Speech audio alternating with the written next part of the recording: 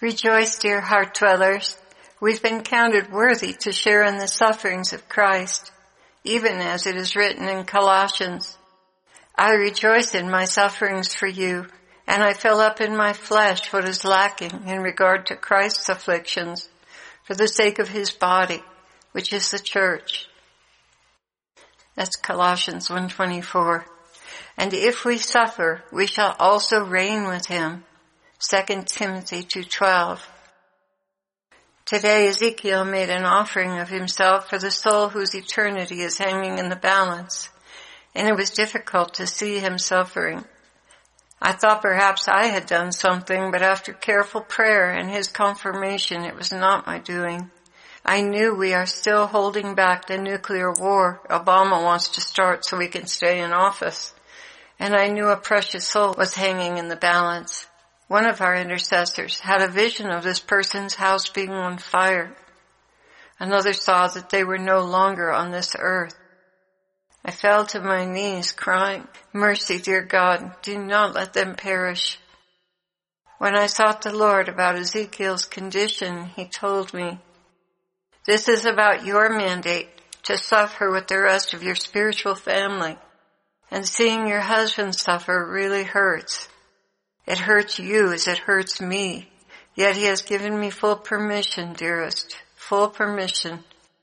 So you see, this is a tandem suffering. I'm sorry. You are feeling what I feel for him." And I wanted to say here that other intercessors seems to be carrying a much heavier burden.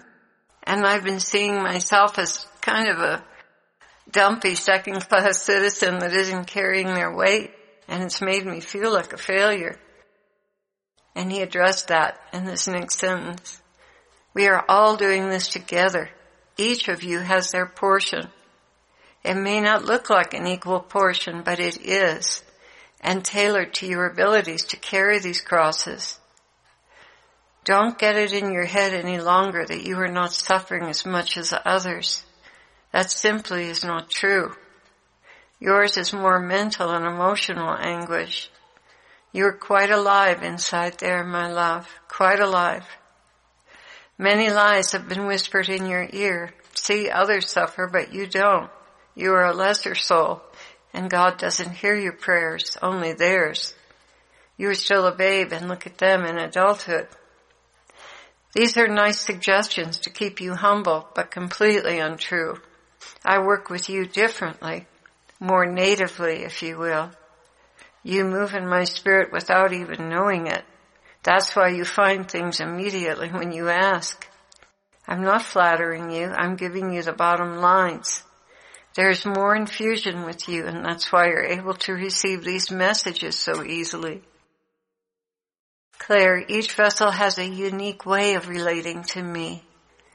Stop getting the impression that you are not up to par, please. That will cripple us. It will go much more smoothly if you just recognize that your way of hearing from me is much less flashy and more gently infused. Still small voice. That indeed is the name I have given you. Strong personalities tend to eclipse the way I work with you, though at the time they don't realize what they're doing. It is injurious to you. Try not to hurt when that happens. It is not intentional on their part. It's just their particular way at this point in their lives.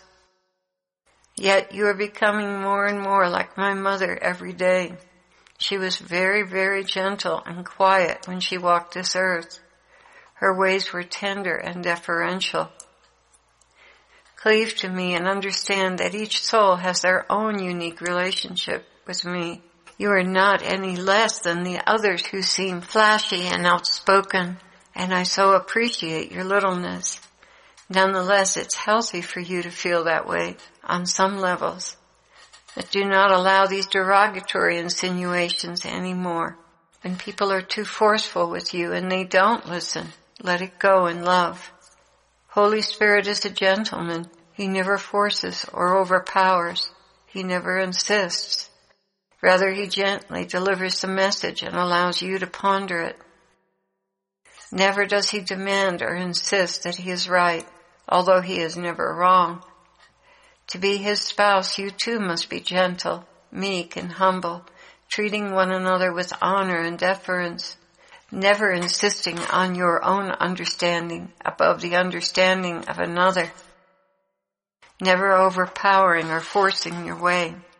Lord, I feel as though I get a little littler every day.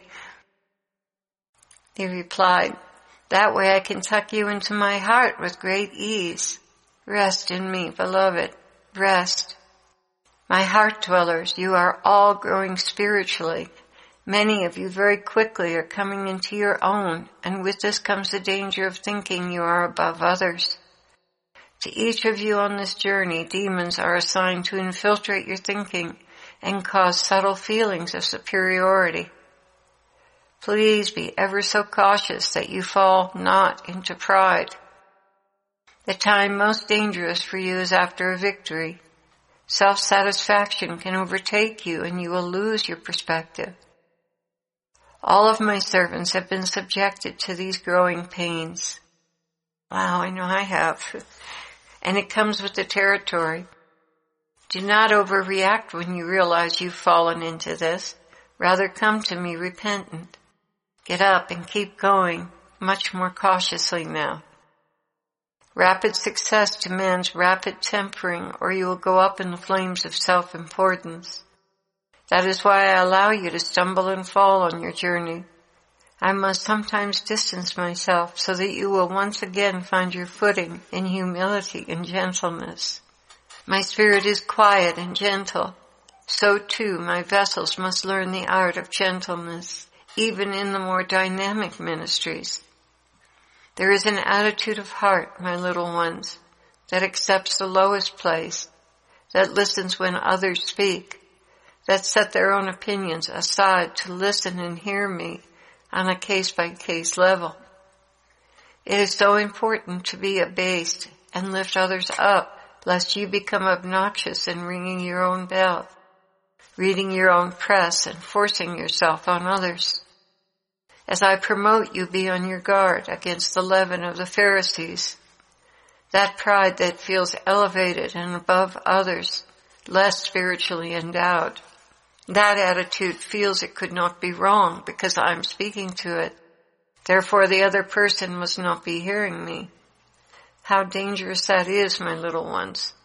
You must discern at times on a case-by-case level and not forge ahead in presumption that all you believe is correct and others are wrong. This is so easy to do, and it takes much humiliation to bring the soul around to the point where they walk in true humility, not just trying to convince themselves that they are nothing, but being borderline inferior deep in their own minds. Which brings me to the other point, feeling inferior to others because they seem to have it all together. In fact, the more one behaves as if they do have it all together, the more fragile they are on the inside. The other danger is that you get down in the mouth about yourself and forget what I have done and am doing through you. Humility is wonderful, but defeatism is destructive to our relationship.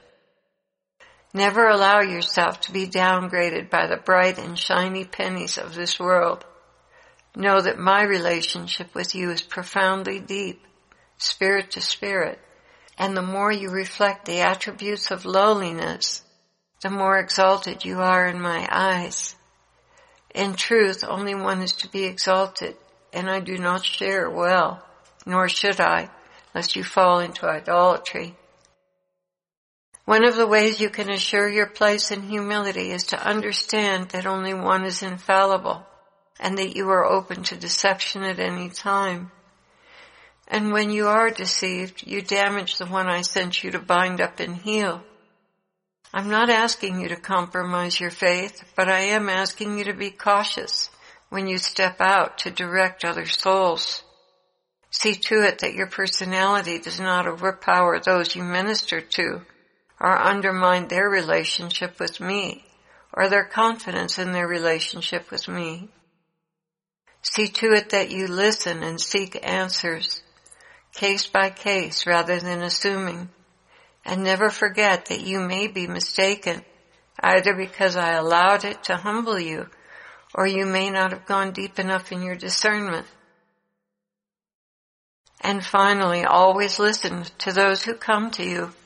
Listen with a heart full of love and compassion. Listen and receive as though it were coming from me. Then seek me for the solution. There are many times when I speak through those who come to you, but you do not hear them because you've already formulated an answer. True humility listens and acknowledges me inside your brother. True humility is cautious in giving direction and knows that it may be wrong and harmful rather than helpful. I will direct you as you grow in the spiritual gifts, my people. I will teach you. Rely on me and listen for my voice in others. I bless you, my precious ones, with wisdom to bring comfort to the lonely, hurting, and confused. You have done well in your prayers, and because of your faithfulness, I'm calling you to step out and gently minister my love to this hurting world.